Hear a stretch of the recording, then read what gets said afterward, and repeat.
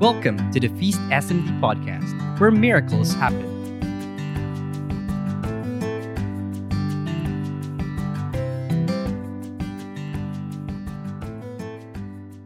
Hello, everyone, and welcome to Soul Sundays. This is Apple from Feast St. Mary's Dubai. And yes, if you did join me last Sunday, you would know that I finally have a name for this segment. I was pressured by the other members of this podcast who have amazing titles, so I really had to ask for help. So shout out to you know who you are. Thank you for being God's vessel of inspiration and of wisdom. So yes, welcome to Soul Sundays.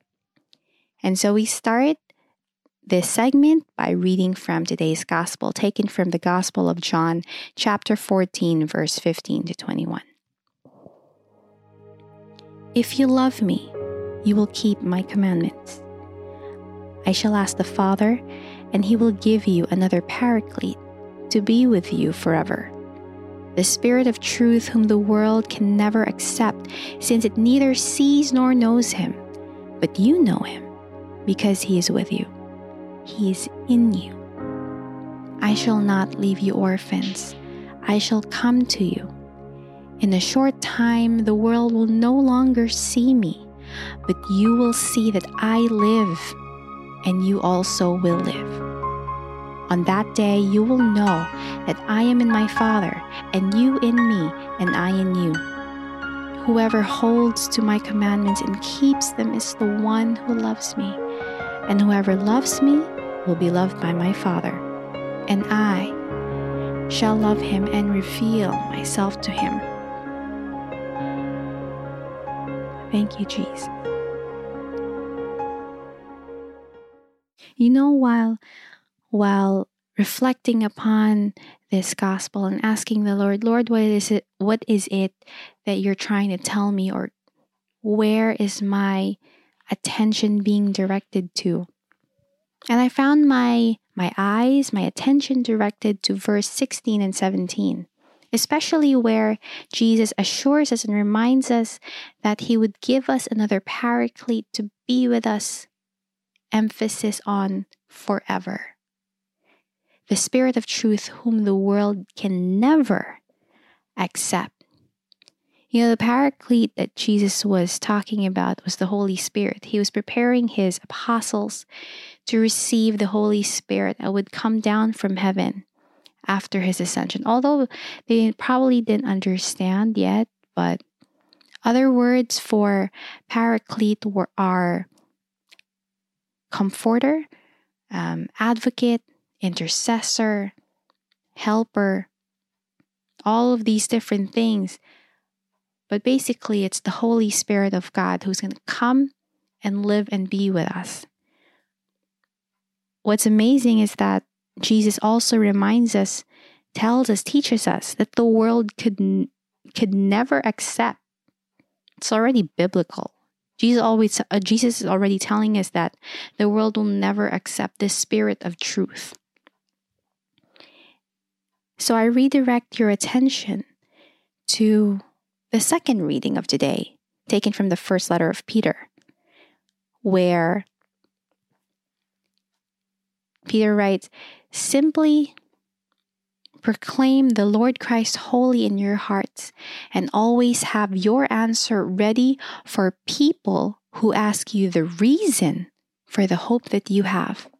In today's world, right now in this moment, the world is, at the brink of, not really at the brink, we're drenched in a little bit of chaos, a little bit of mayhem, a little bit of fear, doubt everywhere. It's mixed everywhere.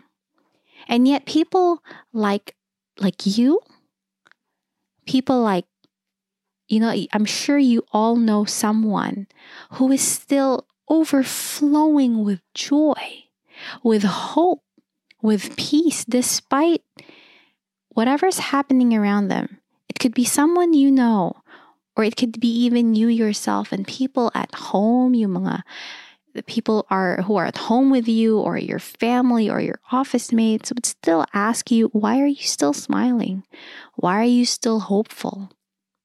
Even before all of this, people who have discovered the full truth of Jesus' love in their hearts find it a little bit difficult to explain to those who have never experienced Jesus. Maybe because it's true. It says in the gospel, where the spirit of truth would be hard for the world to accept because they have never seen Jesus, or they have never heard of Jesus. So it would be very difficult for someone to accept that. And for us who have had a personal experience of Jesus in our lives, it is not only something we wish we could do, but it's a duty, it's a responsibility for us to always have an answer ready. Always have an answer ready for the people who ask you, why are you still hopeful? Why are you still joyful? Why are you still smiling? Why do you still wake up in the morning thinking that everything's going to be all right? And the simple answer is because Jesus is with me. And when they ask you, who is this Jesus with you? Here's where it gets a little bit more deeper. When the Bible reminds us to always have an answer ready for people who ask us for the reason, are we at a point in our life where we are able to share that reason to others? Are we able to introduce Jesus to the person who is asking? If someone asks me to introduce my husband or my son or my mom or my dad or my siblings or my very, very dear friends, it would be easy for me because I have an intimate relationship with them. I'm able to say, yes, this is my husband. He's like this, he's like this, he's like this. I can go on for hours talking about who my son is. I can talk about who my dad is. I can introduce my mom to a stranger. I can introduce my siblings, my loved ones, my friend. I can introduce them because I have an intimate, personal relationship with them because I know them. In the same way, we as children of God should be able to have that same fire, that same passion in saying, yes, this is Jesus. It's not just a fantasy. He's not just a concept. He's alive. He's the reason why I have hope.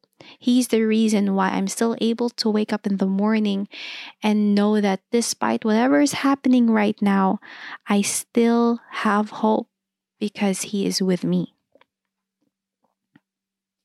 I don't think I'm going to take much time at this podcast compared to last time, but yeah, maybe that's a takeaway. Maybe that's a little bit of soul reflection to ask ourselves, how well or how intimate are we with the reason for the hope that we have this day, this minute, this week, in this life?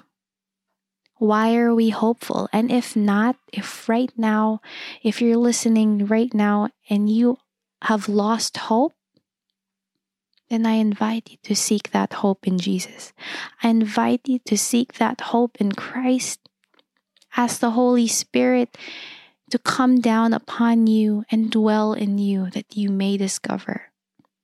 Because I can speak about how beautiful life is. Life isn't easy. I didn't say easy. But how beautiful life is with Jesus. But until we experience the beauty of life with Jesus, we won't really get it.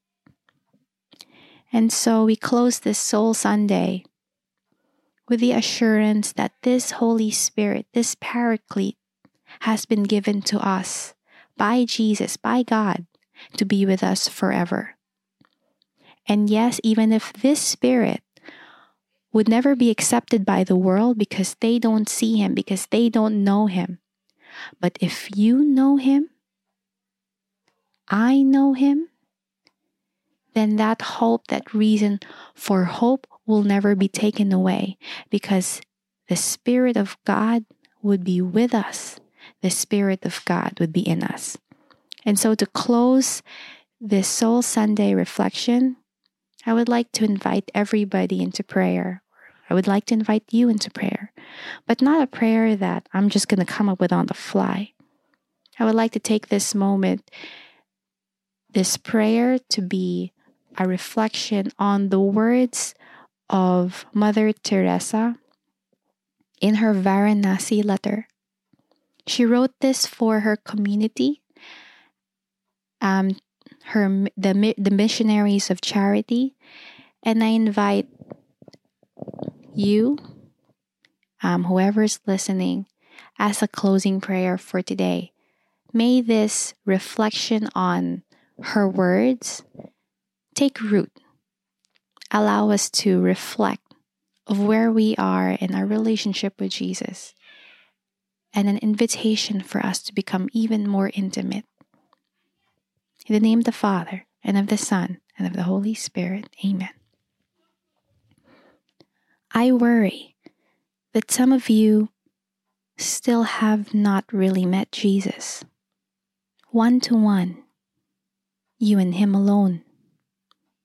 Jesus wants me to tell you again how much is the love He has for each one of you, beyond all that you can imagine.